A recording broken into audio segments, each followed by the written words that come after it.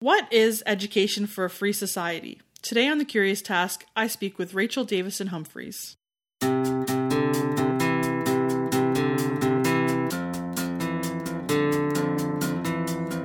Welcome to The Curious Task from the Institute for Liberal Studies, where we explore economics, politics, philosophy, and other ideas from a classical liberal perspective. I'm Sabine, your temporary host, and today I'm speaking with Rachel Davison Humphries. Rachel is the Director of Outreach at the Bill of Rights Institute. She leads the team that leads outreach initiatives, develops new programs and products, fosters close relationships with BRI's network of 50,000 teachers, and designs the marketing campaigns. Prior to joining BRI in 2016, Rachel worked for almost a decade as an educator, mentor, and trainer in middle, high school, and university environments, and continues to consult on a variety of educational projects. Rachel earned her BA in Liberal Arts from the Great Books program at St. John's College in Annapolis, Maryland, her teaching certificate in adolescent education from the Association Montessori Internationale, and her MA in Learning, Design, and Technology at Georgetown University. So Alex is on a bit of a break right now, and I'm really excited to talk to Rachel about a topic that I really care about as well, and that's education for a free society. And so Rachel, our question today is, what is education for a free society? And to explore this, it might be best to start with defining what we mean by certain terms and concepts at the beginning of things. But first of all, welcome. Hi, thank you so much for being here. This is really exciting. I'm a big fan of the podcast and the Institute for Liberal Studies for many years. So it's wonderful to talk about something that's so near and dear to the mission of that institution and getting to talk to you all. So thank you. Thanks for being with us. So to start things off, I just want to ask you, what do you mean by education in a free society or for a free society? We live in a relatively free society, and most kids in our society go to school in the public school system and learn in a classroom by being quiet, listening to the teacher who presumably knows more than them. So why is that not the idea or that's working, or why is it not working in your opinion, if it is or isn't, and why not, or why is it? Yeah, I love this question. It's kind of what I've been working on for the past 15 years of my life. My entire adult career has kind of, been around these ideas. I'm deeply committed to living a free society and that each individual has a right and a responsibility to govern themselves. And one of the things I do want to caveat is that most of my research and most of my experience is in America, in the United States. So I'm not going to speak as much to the Canadian school system, but I'll be able to speak more to the US school system. But generally, when I talk about education in a free society, I'm talking about the formal and informal institutions that support knowledge and skills, and specifically focusing on what supports the values, norms, and institutions that are generally considered part of a free society. So limited government, self-governance, voluntary associations. What are the educational mindsets that support those kinds of institutions? So that's a complicated question because there are a lot of factors, right? And you have a lot of fields that think about this. You have the field of education, which has its own set of norms and institutions and research. And then you have political science that thinks about this. And then you have education, and then you have economics that thinks about this. And you have historians of education. So there are a lot of people who kind of have ideas, and I live at kind of the intersection of that, thinking specifically about civic education a lot the past 5-6 years or so. But I think that's getting at our answer. It's the norms and institutions that support the norms and that support the skills and the skills and knowledge necessary for supporting institutions of a free society. So what does schooling actually look like today? And what sorts of schooling are actually available to young people? And what are the differences between them, in your opinion? Yeah, well, I think there's a big pendulum that happens in education often, and it reflects cultural and often political goals within any culture. There is a civic mission to public schooling. That's its primary mission, which is that it supports the republic, whatever that may be. So if you are going to have a public education system, which most governments think is necessary to have a functioning society, then you're going to have values that are underpinning those, the philosophy under that educational system. And so right now, I think we have because of the way that it's structured, especially in the US, we have a pretty authoritarian kind of model. You have lots of administrative criteria that is pushed down into the local schooling system. And so therefore the local schools can't exactly be very responsive to the individual needs of the students or the needs of their particular community.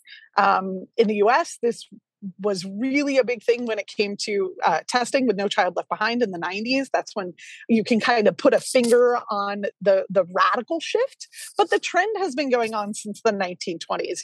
Public education in the US, that's not at the state level, so at the federal level, it's only about 50 years old. So public education in the US, the Department of Education was only founded in the 1970s.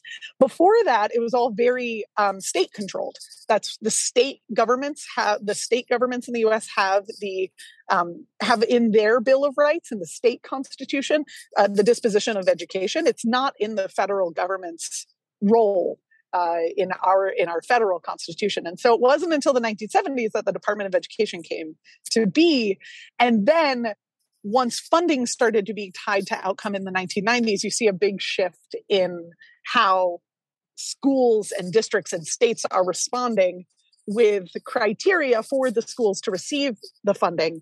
And therefore the education shifting to be more outcome driven and less personalized for the needs of the local communities. So I didn't know that it's so recent that it expanded so much. So the central planning is getting larger and larger, basically getting to a higher and higher level. And so the knowledge problem is getting even worse. And that's really it. It's bad. It's often just bad epistemology, bad theories of knowing, right? Like so much, I think about that a lot, is that so many of our modern problems are bad theories of knowledge, and like not enough people reading Hayek. So and I think what we have right now is because that centralization and that authority is magnifying and becoming greater and greater and more important as funding structures shift and priorities shift. And COVID had a huge impact in this with all the COVID funding that went into schooling, which was, clearly needed given the dramatic shift that had to happen during the COVID pandemic. But what the effect of that is we now see a kind of cultural response that's saying, wait a second, we need to have a much more radically localized education for my child. And so you've seen rates of homeschooling in the US double in the past year. It went from 2% to 4%, which still doubling, not huge, right? But that's significant given the fact that, prior to the pandemic, only about 2% of students were homeschooled. So other than the loss of sort of local knowledge, what else is missing from traditional education, in your opinion? So I think there's this way in which, so if you're not as familiar with kind of educational philosophy, there are kind of four major ways that people think about what education is, right? There's behaviorists who think about direct instruction and programmed instruction and kind of social learning theory. There are the cognitivists who really think about cognitive development and the conditions of learning. There's kind of humanism. And then there's something called constructivism. And that's a discovery process where it's problem-based learning and situated learning and activity, and that students are constructing their own knowledge. And what you end up getting is different philosophies of education filtering through our educational institutions in different ways. But the measurement problem tends to, or the measurement need, the need to prove the instruction, means that most institutions tend towards behaviorism. They tend towards something that's very direct instruction because that's very measurable. There's this fantastic book by an author named Tayak called The One Best System, which is a history of education in the US, which looks at how the scientific management movement, the Taylorism movement in the 1920s, influenced local local school boards and state school administration to think about measurement and efficiency within their school districts. That consolidated a lot of school districts, and also made it so that teachers were taught how to have very discrete lessons that built on one another instead of trying to design holistic learning activities that were really comprehensive and help the students construct their own knowledge. So there's kind of and I apologize, there's a lot of complexity to this, but I think thinking about how we think about learning and we think about measurement of learning has really influenced how we organize our institutions around learning. Okay, that's great. And so having said all of that, I'd love to hear your own journey in the field of education. Can you talk a little bit about how and why you got into education, why it matters so much to you? Absolutely. So my own learning journey is pretty, unfortunately, I think pretty standard for, a lot of smart kids who grew up in the 90s and were really balking against the kind of education that they were receiving, which was very, kind of anodyne and uninspired in many ways. I really didn't like schooling. My fifth grade teacher was my favorite teacher. And between fifth grade and 12th grade, I basically checked out and decided I was only going to do projects that I thought were interesting, which meant that at the time you had to test into advanced placement programs in the U.S. or in my school in New Jersey. I grew up in New Jersey, so I was able, like all my teachers recognized that I was capable, and so they tested me into AP English in 11th grade, and I proceeded to get a D because I didn't do projects that I thought were dumb. But they're like, Rachel, you have to pass English every year in order to graduate. I was like, okay, fine. So that was kind of how the conversations went throughout most of my schooling. Then I didn't go to college immediately, or I didn't go to a 4-year college immediately. I ended up getting an associate's in social science at the American, in a community college, which that's a whole other conversation. But the American community college system is one of the most equity-driven organizations in the United States. It is amazing because anyone from anywhere can come to the US and get a college degree. You start at a community college, you get your associates, and all of those credits transfer to your state university, which is a 4-year accredited college. And it is unbelievably amazing. There's so many places in the world where that is not accessible. And I'm really proud to be a graduate of the community college system. I have from Houston Community College in Texas. So I got that, and I just wanted to help people. That's always been kind of my drive. I have kind of a bleeding heart. And when, the Bleeding Heart Libertarian blog was up and running, I was like, oh, my people. And so I got into emergency medicine. I did 911 paramedic kind of work. I was an EMT intermediate. But that wasn't fulfilling my kind of intellectual interests. And then my brother read a book called Colleges That Change Lives, which is a fantastic book about unique American educational institutions. And I learned about St. John's College, the great book school. And I like to say that I became a thinking person at St. John's. It's where I learned, I went there thinking, if I want to do great things in my life, I'm going to need to know what greatness is. Let me go look at the greatest ideas that have ever been thought about. And while I was there, I was introduced to classical liberal ideas through my now husband, Andrew Humphries, who does a lot of this work with me. We co-author things regularly. Hopefully, we now have a 2-year-old, so we're not writing as much as we would like to be.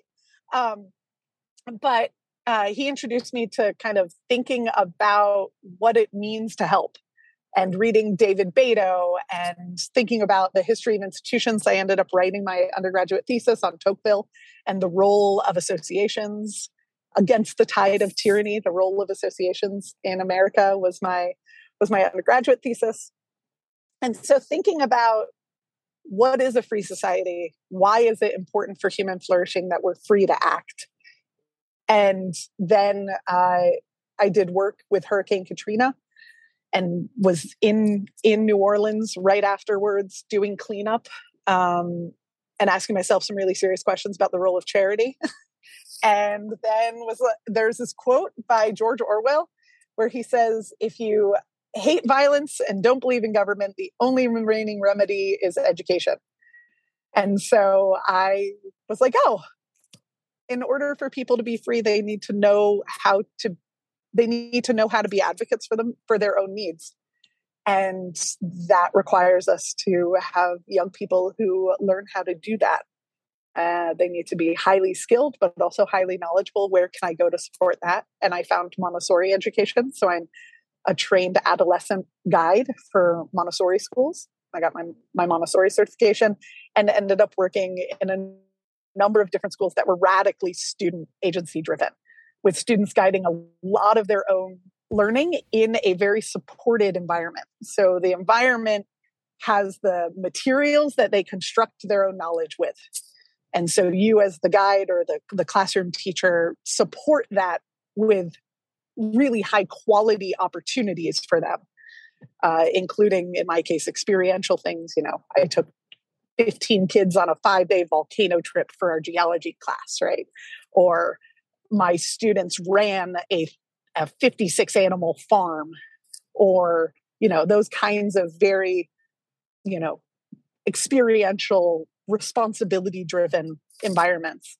And then after we lived in Guatemala for a little while, I came back and couldn't really find anything in Washington, D.C. that was radically student driven, which has its own, which you can say what you will about, but there weren't a lot of those programs in Washington, D.C. in the U.S.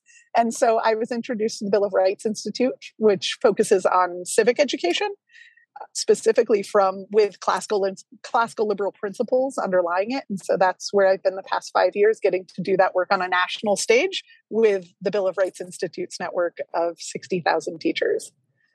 That's awesome. Thanks for sharing that. I have so many questions that just popped in my head from everything you just said, so I'm going to ask you those. But before I ask those questions, I just want to share my own story of schooling in Canada, because you're saying that you're talking about American based, but in Canada we have, I think, a very similar style of public schooling. So I went to public school, but it was actually Catholic school, because we have that in Canada, but it is still a public school, but just it's a bit complicated. Anyway, I also felt the same way. Like I got to a point where I was bored, or I was, I just wanted to write. I wanted people to leave me alone, let me write, and let me read the books that I wanted to. And once somebody assigned me a book, I was like, I don't want to read this book anymore because somebody told me to read it. So it wasn't really working for me either. And the way they taught math was very difficult for me to understand a lot of the time. And I talked a lot, and my teachers kind of hated me for that. So, because I didn't really want to do the work. So it's interesting that you brought that up too, because we're having a very similar experience in two different countries.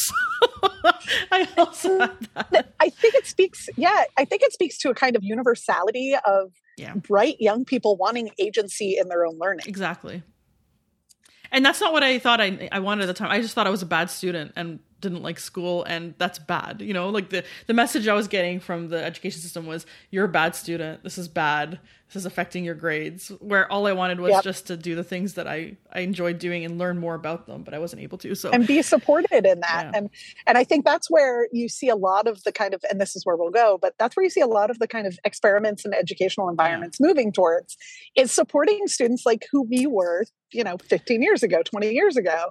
And just that wasn't as present in the culture, the idea that these students should be supported. It was much more present that, no, the educational system is right, and therefore, because you don't fit in it, you are wrong.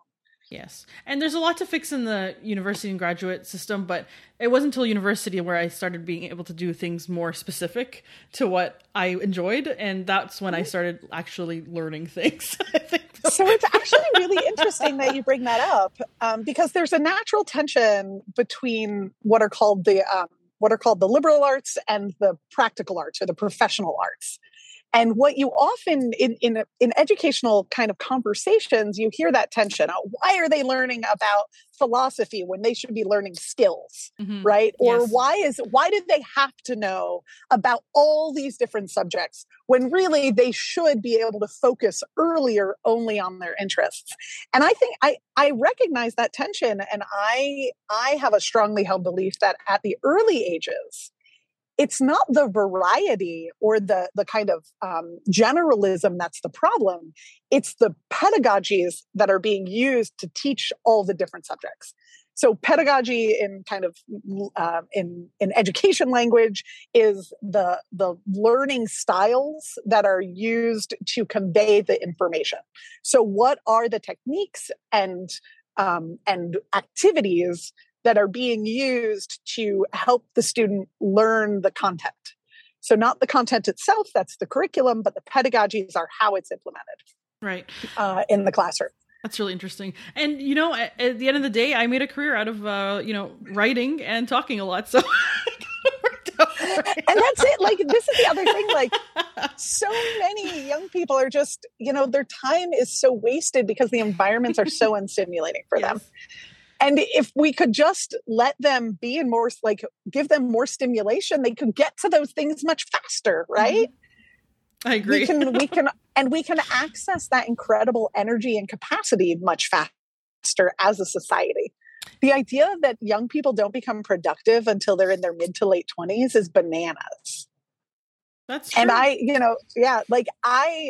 specifically worked with middle school students. So I worked with 12 to 15-year-olds for almost 10 years, and I love them. And that is a very weird thing to say in modern culture, because there are not very many people who really enjoy hanging out with these weird people. And I really did. And the reason I enjoyed hanging out with them is because of the weirdness. Like, you don't know what their capacity is. They're these little balls of weird, and they're practicing all sorts of different versions of themselves, sometimes within the same minute, and they have no idea what's going on, but they really want to. And it's this really perfect moment of enthusiasm, which they lose kind of towards the end of high school, and capacity, which they don't have until they get to middle school. And so if you get them at that age of 12 to 15 and you give them meaningful work that has real outcomes in society, that is philosophically interesting, they're going to come along with you. Totally. And because they want to know what it's like to be an adult. They want to be able to experience real things in their lives, and they want to explore their own understandings of stuff. They want to know what they think. And so if you give them opportunities to do that, they really flourish. And I think so much of the heartache that comes in this period is this problem in our vision of what education in adolescence specifically is, that it is very academically focused and divorced from their lives. And so I think, when we think about what experiences will help young people honor and value living for themselves, we have to ask ourselves, when do they get the chance to practice living for themselves? And if we're not doing that in their education, and we're not doing that in society at large, where they don't have jobs outside the home anymore, they don't have experiences in clubs and institutions anymore, they're not part of like junior republics or junior, anythings anymore, what kind of experience of society are they getting throughout all of their educational environments, both formal and informal? And what does that mean for their vision of what a society is in the future? And that's kind of why I'm so passionate about this, because if we don't do that work now, they're all going to be little authoritarians, because that's the only thing they've ever experienced in their lives. Right. I think it's really important to share our stories of schooling and your stories about teaching adolescents, because our listeners out there, like, they might be having these issues with their own kids, or for younger listeners, it's not like, it's important to remind them, like, it might not be you, it might just be the system. Well, and I think, in the past, and actually, Emily, like the Osters talk about this, or not the Osters, the Ostroms talk about this. The Ostroms talk about the need for our educational institutions to support democratic practices. right? And so there's a whole movement. There is a whole movement that's about, I'd probably say 70 to 80 years old on democratic education, specifically looking at this. It starts with Dewey, but it doesn't really pick up until, Gutman wrote the book, Democratic Education. There's obviously the civic mission of schooling, but it wasn't until I probably say that probably the 80s until democratic education and kind of the specific norms and like learnings that have to happen in order to educate for democracy really started being researched in the field. So going back a little bit further back into what you're saying about your own journey, I do still have those questions for you. And the first is, I find it so interesting that you talked about advocacy and advocating for yourself and how education can allow you to do that. I really want to hear more about that because advocacy is so important, especially when you're your own advocate and you don't really find that support elsewhere. So I'd love to hear that about that a little bit more from you. Yeah, I think one of the things that again drew me to adolescence was my own struggles in adolescence. I had a really hard time for a variety of reasons. My mom was really sick. My dad was really kind of permissive. I was taking care of my younger brother. There was a lot of challenges in the period. And I also had the experience of being an outsider for a variety of reasons, right? And so when I wasn't a very good advocate for myself for a long time because I didn't know what that meant. And we didn't have that language back in the 90s. Like it wasn't something we talked about or, women support, like it wasn't that endemic within our culture at the time. And one of the problems is that you also don't have any experience talking to adults as an individual in your relationships. You like when a teacher has 35 to 50 kids per class, 200 students per semester, there just isn't much time for you to have that kind of relationship with your adults, especially if those adults are very very directive in the kind of like relationship that they have with you. So they're constantly giving you instructions and asking for feedback as opposed to sitting down and having conversations about what's important to you. So you don't really explore your own interests or your own needs, and you don't have good language around advocating, recognizing your own needs and then advocating for them. The like ultimate effect of that is that you don't know how to go about finding out what you need. And it's called learned helplessness. That you learn that you should just sit and wait until someone else comes and helps because you've asked for help. Not, I should go. One of my classroom rules was ask 3 before me.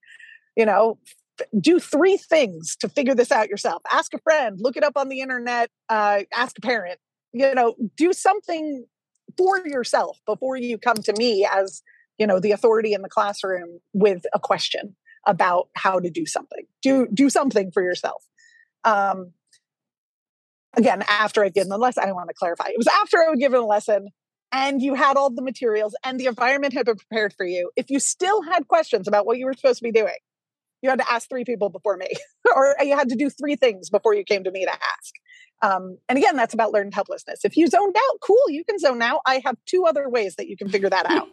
It's up on the wall. It's in the link that I sent you. Or like, you know what I'm saying? There were redundancies built in specifically because people are distractible and young people don't always, you can't expect 25 kids to all pay attention at the same time. So you have to have redundancies. At any rate, when I was in New Orleans, I had the experience of talking with a lot of so we went to New Orleans during the spring break where all the like college students converged on New Orleans to do support. So that would have been April after the February hurricane. And I worked at a self-organized tent city called the Made with Love Cafe. And I brought 20 students from my college there and we volunteered. And this self-governing city of tents that had like a barbershop and childcare, and it was all self-organized in a meeting that happened every 3 times a week. It's fabulous kind of anarchist education. And while there, though, it was very clear that there were certain individuals who had initiative to go and get the things they needed. and who had the skills to be able to advocate for the things they needed. And there were other individuals who didn't have skills to be able to advocate for the things they needed. And that was clarifying to me as I later entered the field of education, that what do we have to do? What experiences do you have to have to know how to advocate for your needs, to know how to find out what you need to know to be able to get what it is that you need to fulfill your goals, is an interesting question. And one that I think that there are pockets of concern about, and then other pockets of education focus on like discrete knowledge as opposed to the skills, or they focus on academic skills as opposed to skills of inquiry. And so those skills of inquiry are the thing that are, essential in my understanding of what it means to be an educated person and therefore capable of citizenship. I think but there are other pockets of education that don't think about these questions in this way. And so when I talk about being an advocate for yourself, that's where I'm coming from. That's great. And it's actually a really good segue into my next question, which was going to be, I just want to know a little bit more about the work that you do on education. You started talking about it a little bit, but if you could expand on that and promoting schooling in a free society. Yeah, I want to be doing more. So I'm so grateful to be talking to you. I've been kind of ruminating on this and thinking about this, and there's like a little collection of us working on this. I would say that the man who introduced me to these ideas through my husband is Michael Strong. If you haven't heard of Michael Strong or his work, he has a new kind of online school called the Socratic Experience, which is fantastic. But he's been an educational entrepreneur for a long, long time, thinking about the intersection of different pedagogies with the kind of internal virtues that are necessary for self-governance. There's a man down in Guatemala named Albert Lone who's doing similar work. My husband is looking at kind of political economy as relates to education, and he also is a Montessori trained educator, so he thinks a lot about this stuff too. There's Marcia Enright out in Chicago who's doing this sort of work with her school, Reliance College. There's a collection of us that are working on this. But I would say that the research that I'm wanting to do is how do different pedagogies, different ways of teaching influence political dispositions. And so that's the intersection that I'm looking at. Political dispositions is a term from political science. I'm looking at what are the dispositions that lend themselves to different understandings of the role of government or desires in government. And there are dispositions towards freedom, and there are dispositions towards authoritarianism, and there are dispositions in a lot of different directions. So that's kind of the research that I'm most interested in right now.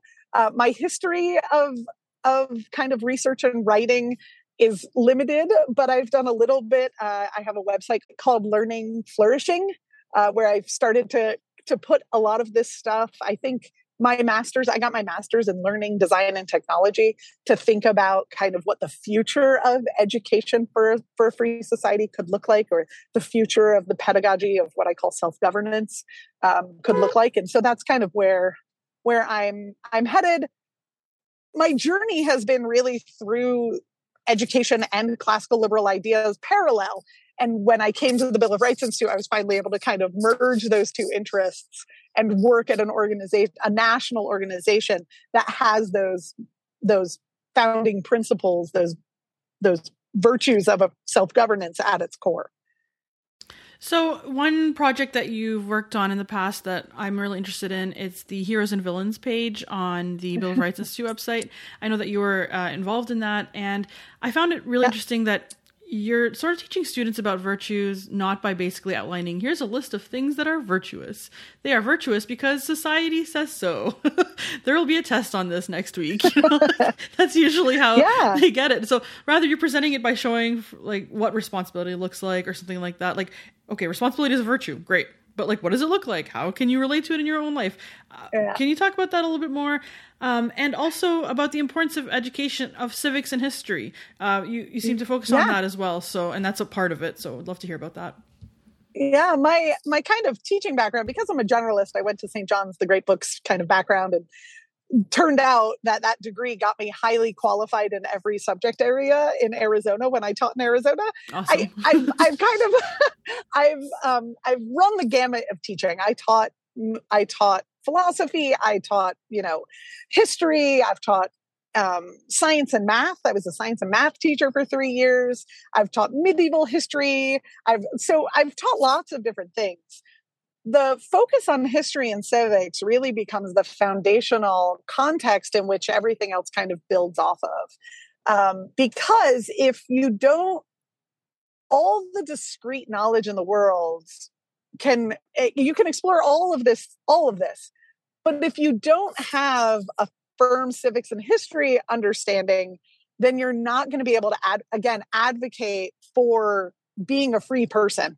And so that becomes very primary for my interests and for the things that I care about.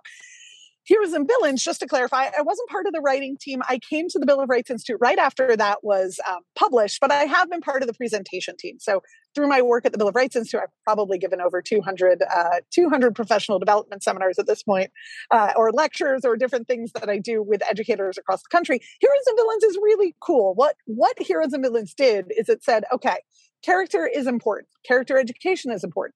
Talking about what virtue is in and of itself is important. How do you do that in a secular context?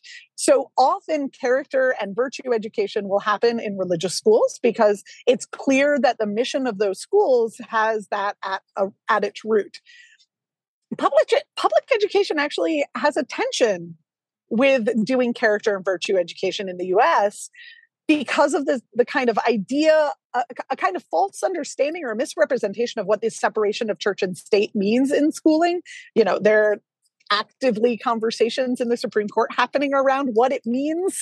And so there was just a Supreme Court case that clarified a decision from decades ago in the US.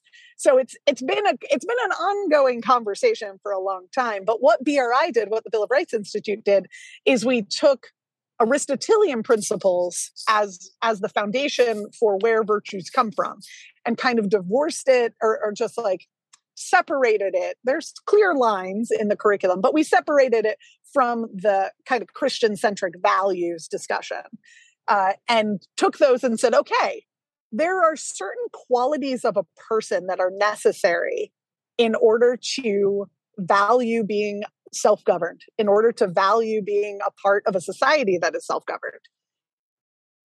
Who are individuals that students can use to explore these virtues? We looked at Frederick Douglass, we looked at John Brown, we looked at George Washington, we looked at Che Guevara, we looked at Irma Gracie, who was a Nazi nurse. We looked at Ruby, what's her name?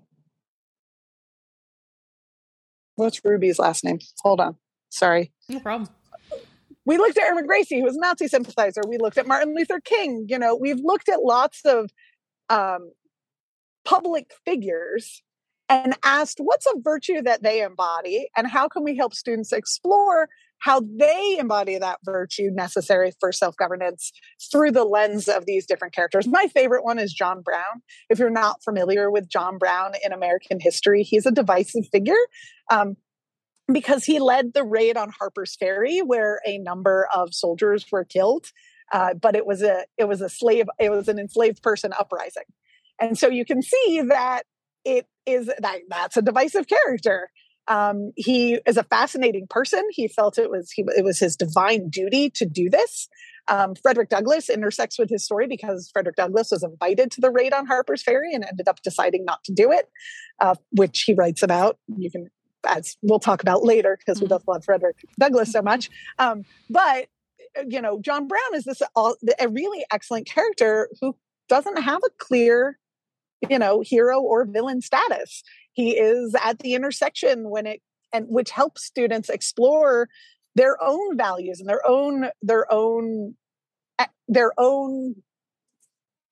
which helps students explore in their own values and their own interests in what they care about. So Heroes and Villains is this great resource. We actually did this again in our most recent, when we just published 2 more resources. One is called Life, Liberty, and the Pursuit of Happiness. It's a landmark textbook that has over 400 different components. It's really cool. But what we did there is we did point counterpoint essays. And we asked individual scholars. We worked with over 96 different scholars on this resource. And each scholar said, this is my position on this issue. And the alternative scholar said, this is my position on this issue. And we asked students to clarify their own position.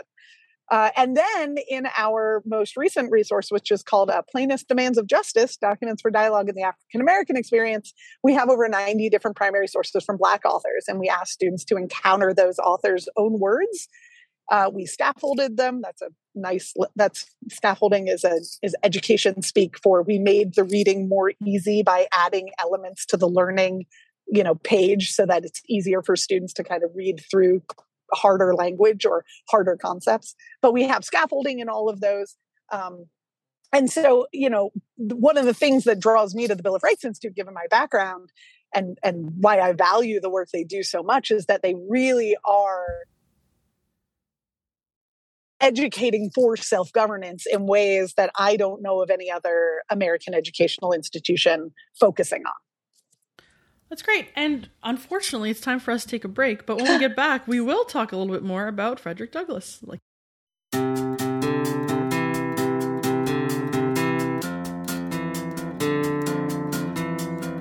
The Curious Task is a podcast from the Institute for Liberal Studies. Feel free to send questions, feedback, guest recommendations, or anything that's on your mind to curioustask@liberalstudies.ca. A special thanks to our supporters on Patreon, including Joe Aragona, John Robson, and Chris Rondolo. Remember to like us on Facebook, follow us on Twitter at The Curious Task, rate us on Apple Podcasts or wherever else you're listening to The Curious Task, and check out the Institute for Liberal Studies.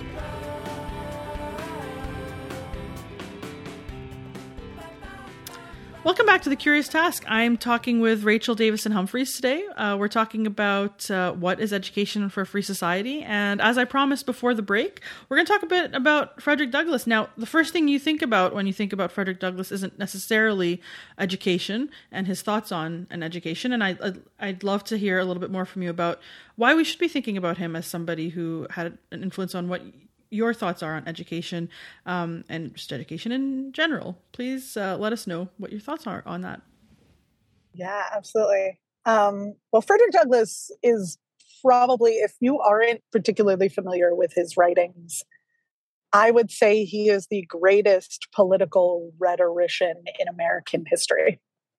He is a profoundly clear writer who we have the honor of being able to follow his evolving thoughts throughout his life. One of the things that I love about Frederick Douglass is because he wrote for 40 years, we have documents where he says, I've evolved my thinking on this issue. This is why. Here's why I changed my mind about this fundamental claim that I had made 15 years ago. The best example of that is his understanding of whether or not the American Constitution was a slaveholding document or not, and his thinking on that. Frederick Douglass, to me, is absolutely one of the best inspirations when it comes to the power and the liberative power of education, like education for liberation of the human spirit, soul, person. And he is a model for what it means to be liberated through education, both philosophically, but also physically. One of my favorite parts of, and you can speak to this, Sabine, but one of my favorite parts of Douglass's biographies, he wrote 3 of them. He lived long enough that he wrote 3 autobiographies. But what he talks about is the fact that one of the slaveholders, when he moved in Maryland to near Baltimore, I think, correct me if I'm wrong on any of these details. I mean, when he moved to Baltimore, one of the wives of one of his enslavers was teaching him to read the Bible, and the slave owner learned that she was doing this. And he overheard them having a conversation about the fact that if an enslaved person learns to read, they will be unfit for slavery. And in that moment, Douglas says, I knew that was what I needed to be able to do because I needed to be free. And if that was the way to do that, then that's what I needed. And so he was only probably, I think he was like 10 years old or 7, 10, somewhere in upper elementary when this happened. I don't exactly remember what age this was. But he took that and he would trade chores with local white boys to teach him words. And, then became one of the greatest speech makers in American history by learning what it meant, by teaching himself, by being an autodidact. So autodidactism is the ability to teach yourself. He taught himself everything, became a voracious reader of the classics, became as well versed in the ideas that the oppressive population was using to justify oppression, became better versed in those ideas than they were, and was able to turn them against their own ideas. And that was powerful. If you haven't ever read What to the Slave is the 4th of July, it is one of the greatest pieces of writing in English. I will fight someone on that. But I have more things to say, but I think that starts to cover it. That's great. And there's one quote that I heard you repeat in one of the pieces I was reading, or listening to, I should say, by you. And that quote from Frederick Douglass is, "Once you learn to read, you will be forever free." And that obviously came from that moment of realization that you just talked about. And it also goes back to something you were saying earlier about advocacy. So that education that Douglass took on made him a better advocate for his people in his country. Is there anything else you wanted to say about that before we move on? Only that if my daughter had been a boy, she very well would have been named Fredericks, because Frederick Douglass, Friedrich Bastiat, and Friedrich Hayek. Oh, wow. What a great trio. That's a great name. There you go. She's a girl, so it didn't happen. And I don't know if it will, but if you're really committed to these ideas, Frederick is a good name. That is a good name. Pick one of the three and tell them. One of those three they're just named after all three of them. Yeah. Exactly. So we're talking a little bit about the history of education, thoughts surrounding education, and we have been talking mostly about this movement that you're talking about finding a way to educate in a free society in a better way. I'm wondering if you can talk a little bit about the history of this movement and those you think have been instrumental in creating and building it as we know it today. So it's interesting that the history of this movement is really interesting, because similar to other kind of liberation ideas, there are things that are very far to the right that inspired, and there are things that are very far to the left that inspired. And so I think it's an interesting question of what is the kind of classical liberal inspiration and what's the history of the classical liberal movement towards a free society. I would say that's probably rooted really in a thinker called Jonathan Holt from the 1960s. And the 1960s was this time of, incredible overturning of preconceived ideas of education in America, right? There was, preconceived ideas of society were being overturned. And Jonathan Holt really was the author that spoke to the need for radically liberal education for young people. You have a bunch of movements that came out of that. You have the you have a bunch of movements that came out of that, which are the democratic schools.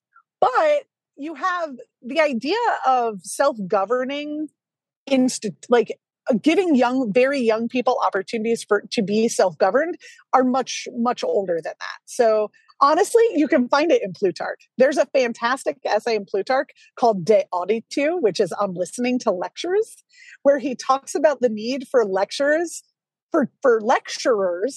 to be careful, because students listening to lectures can look like they're really engaged. They can have the flush of excitement, but it's not touching the spidery cobwebs of their soul. And he uses this very florid language in Plutarch, talking about being careful about how you're educating people to not be fooled by the what they're presenting you. and to really know whether or not the education is touching their soul. He goes on to say, I love this essay. I use it a lot in my teacher education and teacher preparation because it's just fascinating to see that, educators 2,000 years ago had the same issues that educators today do. So I highly recommend. It's very long, but there are paragraphs that are really, really good for this. It's about 10 pages of Plutarch, which is a lot of Plutarch. But he has this great description. If you've ever heard the mind is not a vessel to be filled, but a fire to be lit, that's where this comes from. It comes from this essay. And the way that he goes on to describe that is, imagine that you have a fire that a student built. And there's another student who comes over and warms themselves by the fire. And they look like they built the fire. They have like the reflection in their eyes and they have the same flushed cheeks. But one of them built the fire and the other is just basking in the glow of it.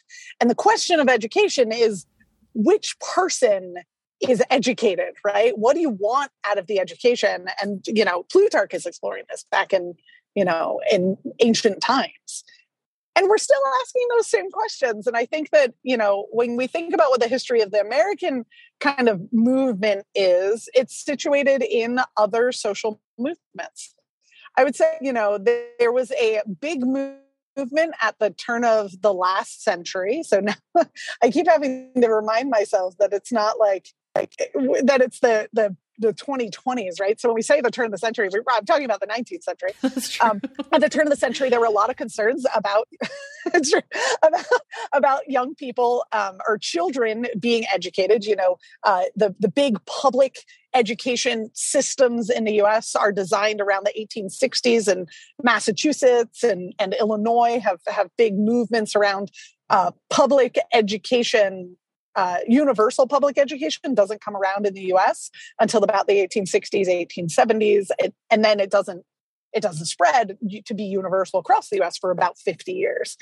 But during that time, there are a lot of people who are saying, a teacher-directed environment where the teacher is deciding how the students are learning, just like a foreman is deciding how workers are working, is not the model. There are dissenters in that period.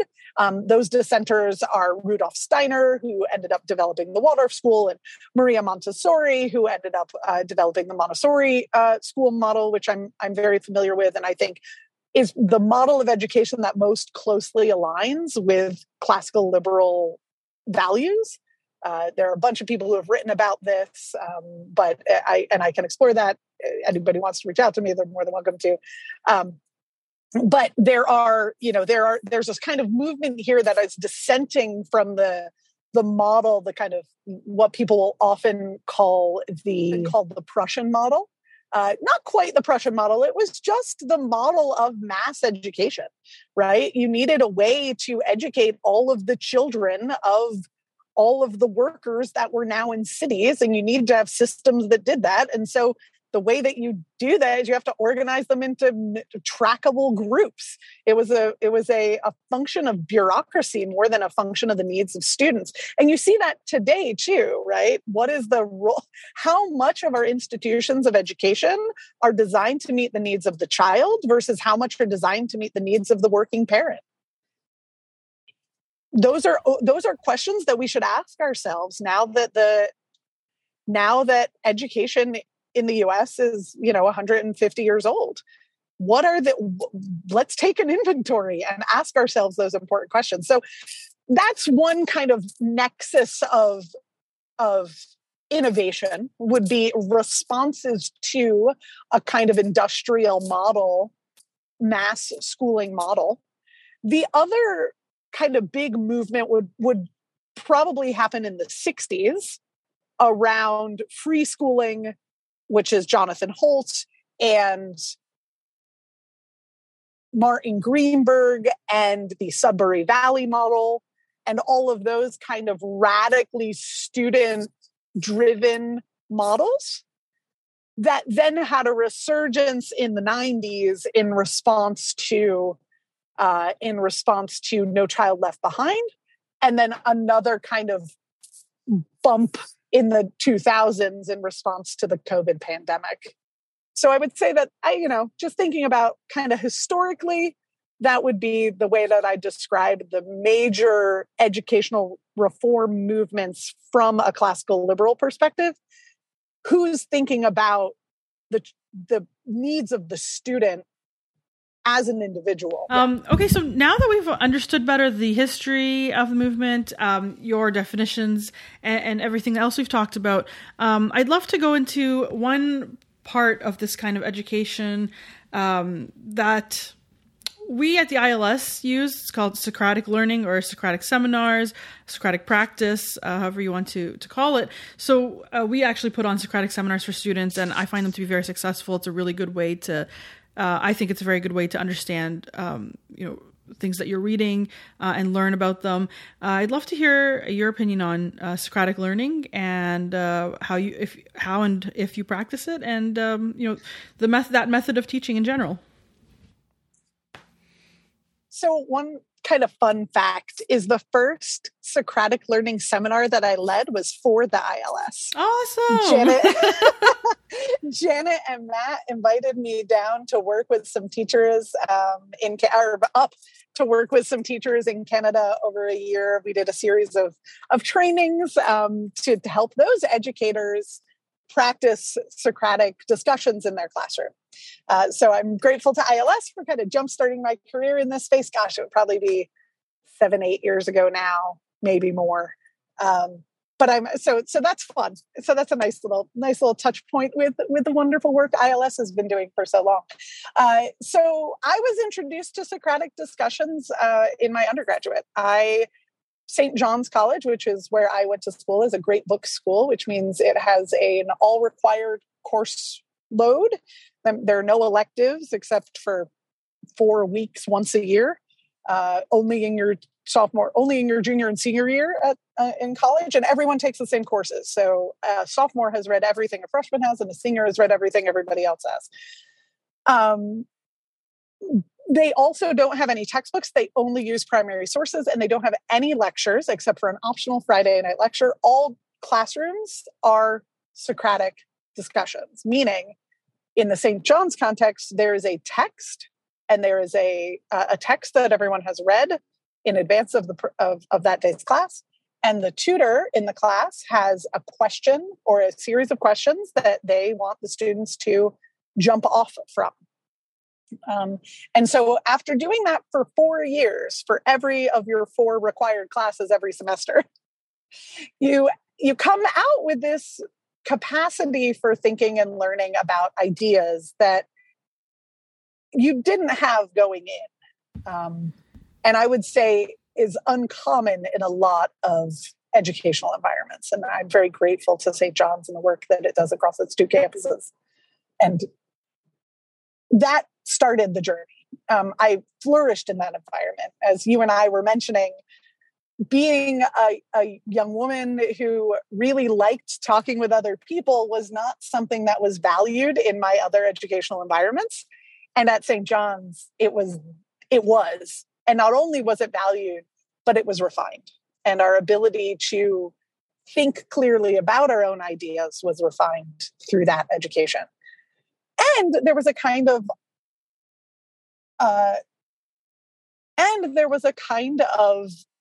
power that came from knowing you could approach any subject because you had this kind of deep experience with all subjects.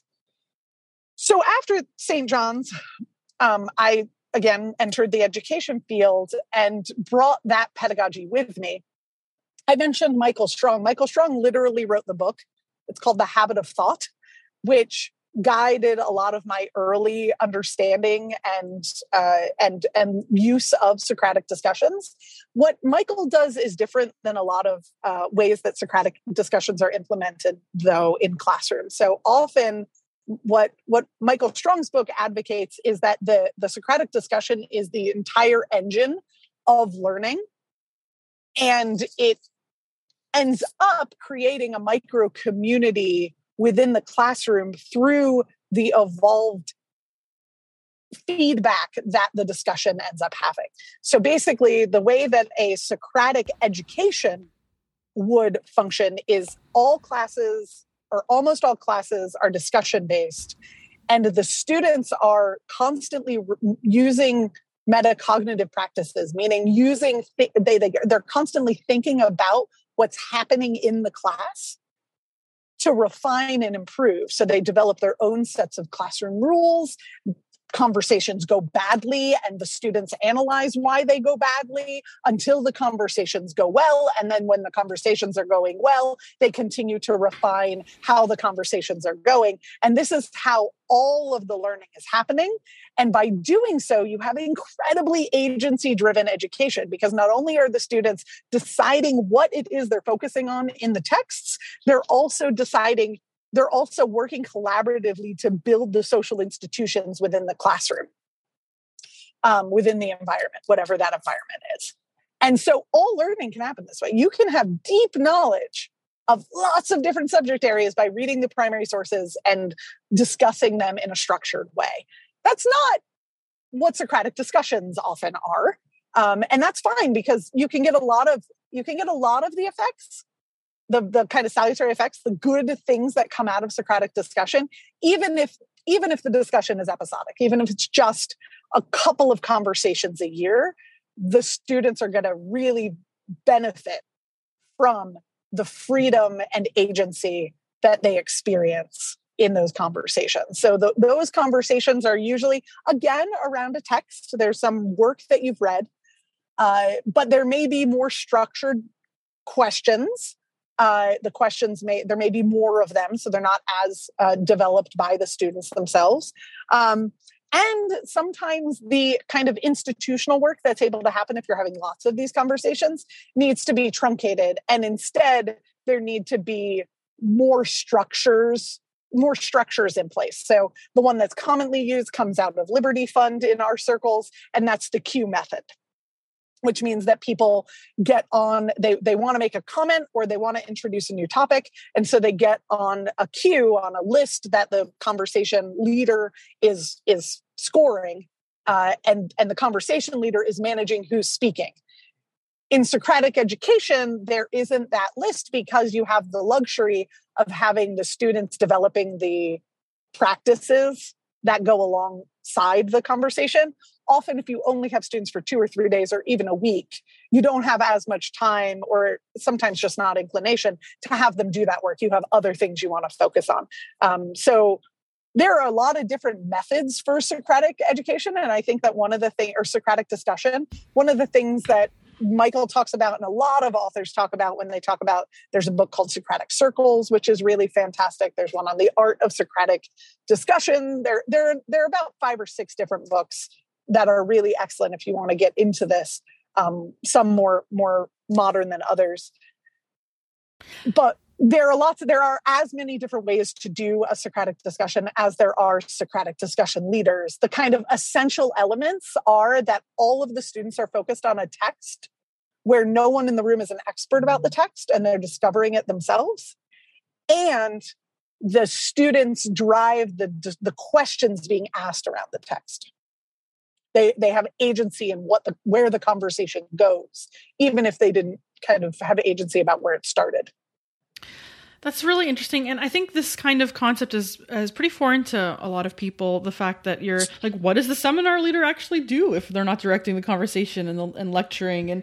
And how can students learn when they don't know anything about the topic? Like, these are the natural questions you'd have hearing something like Socratic learning. And there's this natural inclination to think that students don't want to be in the classroom. Like, they don't want to be there. Like, you have to force them to be there, and you have to lecture at them, and hopefully they'll pick something up. And, so Socratic seems so out there. It's so foreign. It's so foreign because it's so contrary to our own, often what our learning experiences were. And, I think that there are really amazing lecturers out there, and it is powerful to be exposed to those ideas. Definitely. But the vast majority of educators are not excellent lecturers. And that's not, that's going to be maybe 10% of the population. So how can we create opportunities for other learning experiences for young people? And I think one of the things that a Socratic discussion can't be is specific content expectations. If you want a student to know something about a text, then you have to tell them that about the text. But if you want them to explore their own interests in a text, then you can have a Socratic discussion. And so I think that there's a complexity there where, again, what is the goal of your educational environment or your educational experience with these students? And how do you craft, so this is where what's called learning design comes in. How do you craft the experience of the environment and the activities to help meet those goals? And so essentially what you're advocating for here is student-centered versus curriculum-centered learning. So putting the student in the middle of it rather than just like forcing the curriculum no matter what. Particular content, right? And maybe it is the case that in a environment where you have specific knowledge that the student needs to have, like, I don't know, law classes or mechanical classes, maybe it doesn't make as much sense to explore, the Krebs cycle Socratically, right?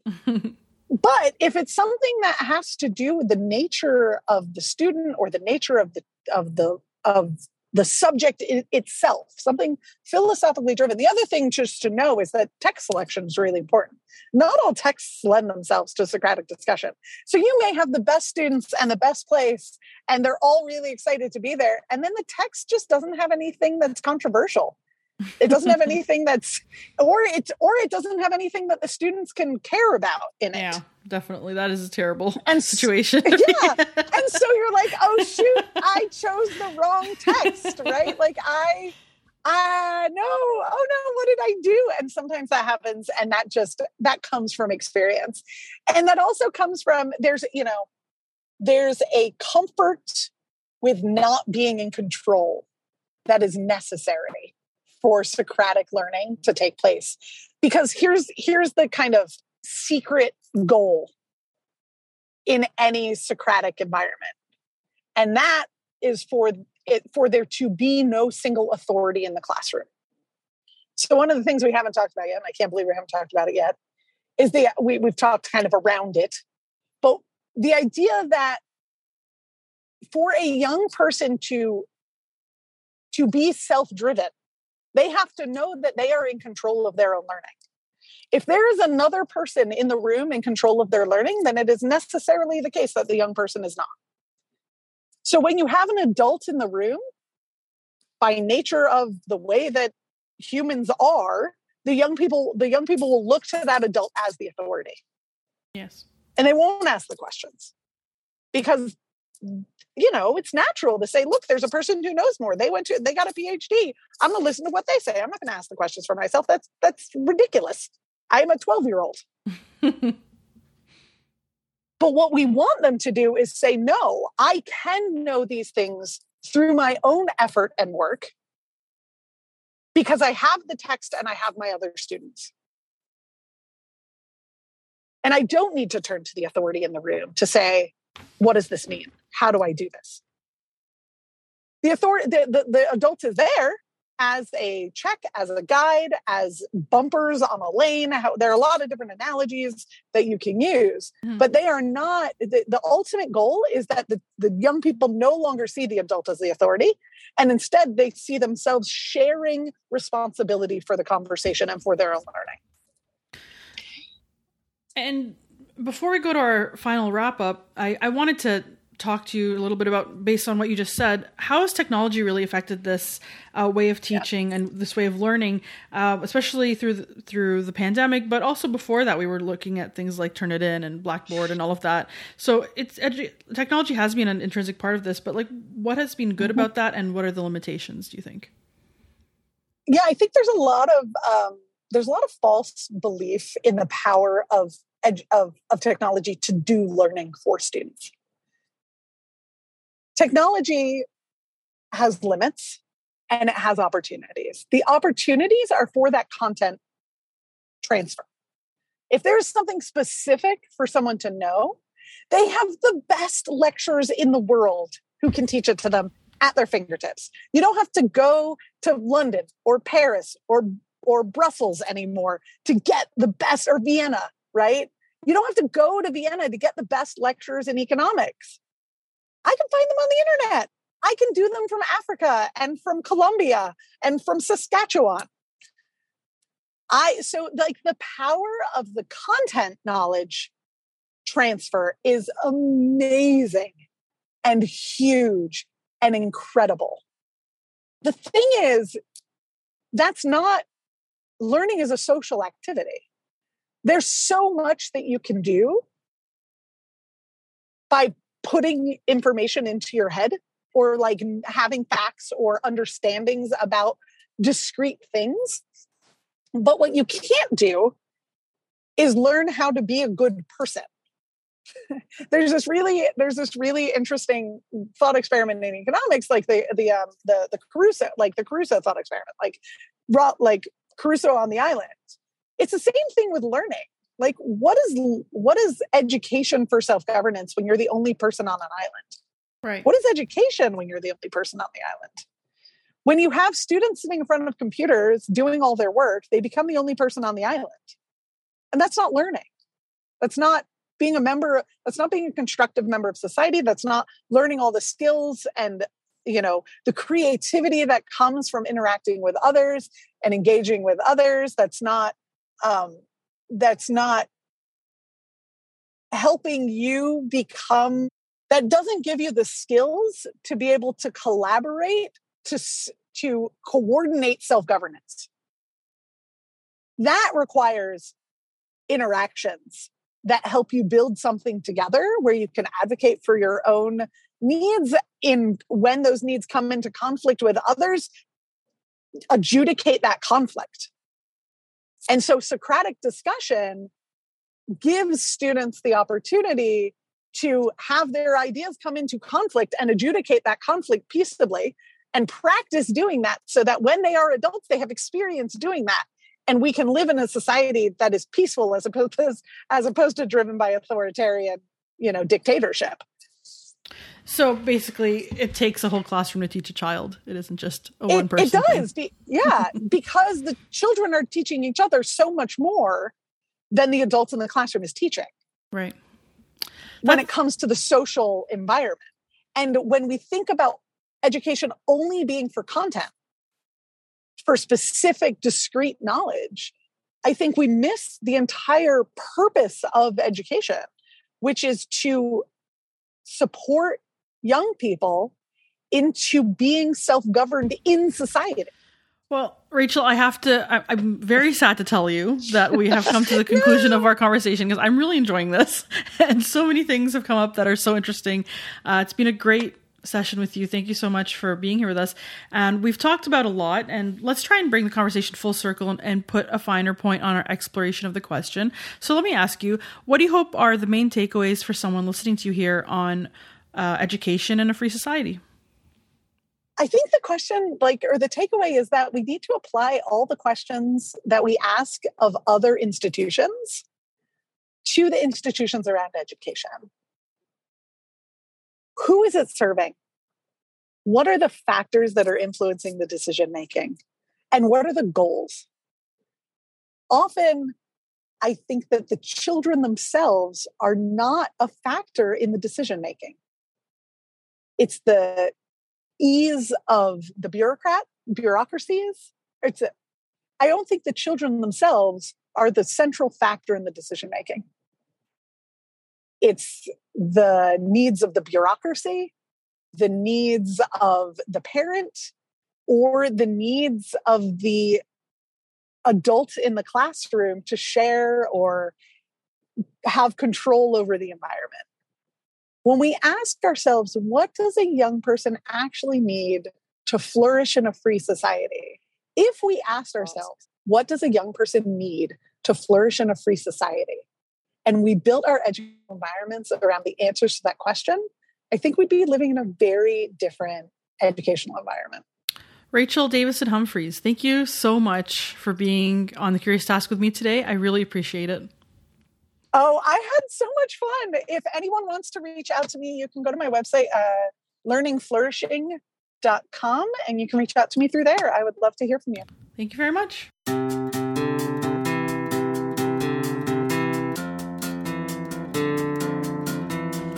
The Curious Task is a podcast from the Institute for Liberal Studies. This episode was produced by Alex Aragona, Sabine Alchidiak, and Eric Seguin. Our executive producer is Matt Buffton. The music you hear on the podcast is by Lindy Vopenford. You should check out his other stuff online. The Curious Task exists today because of donations of time and money from those creating it and listeners like yourself. Check us out on Patreon and find out how you can support us and get access to exclusive offers. I'm Sabine Alchidiak. Thank you very much for joining us on The Curious Task.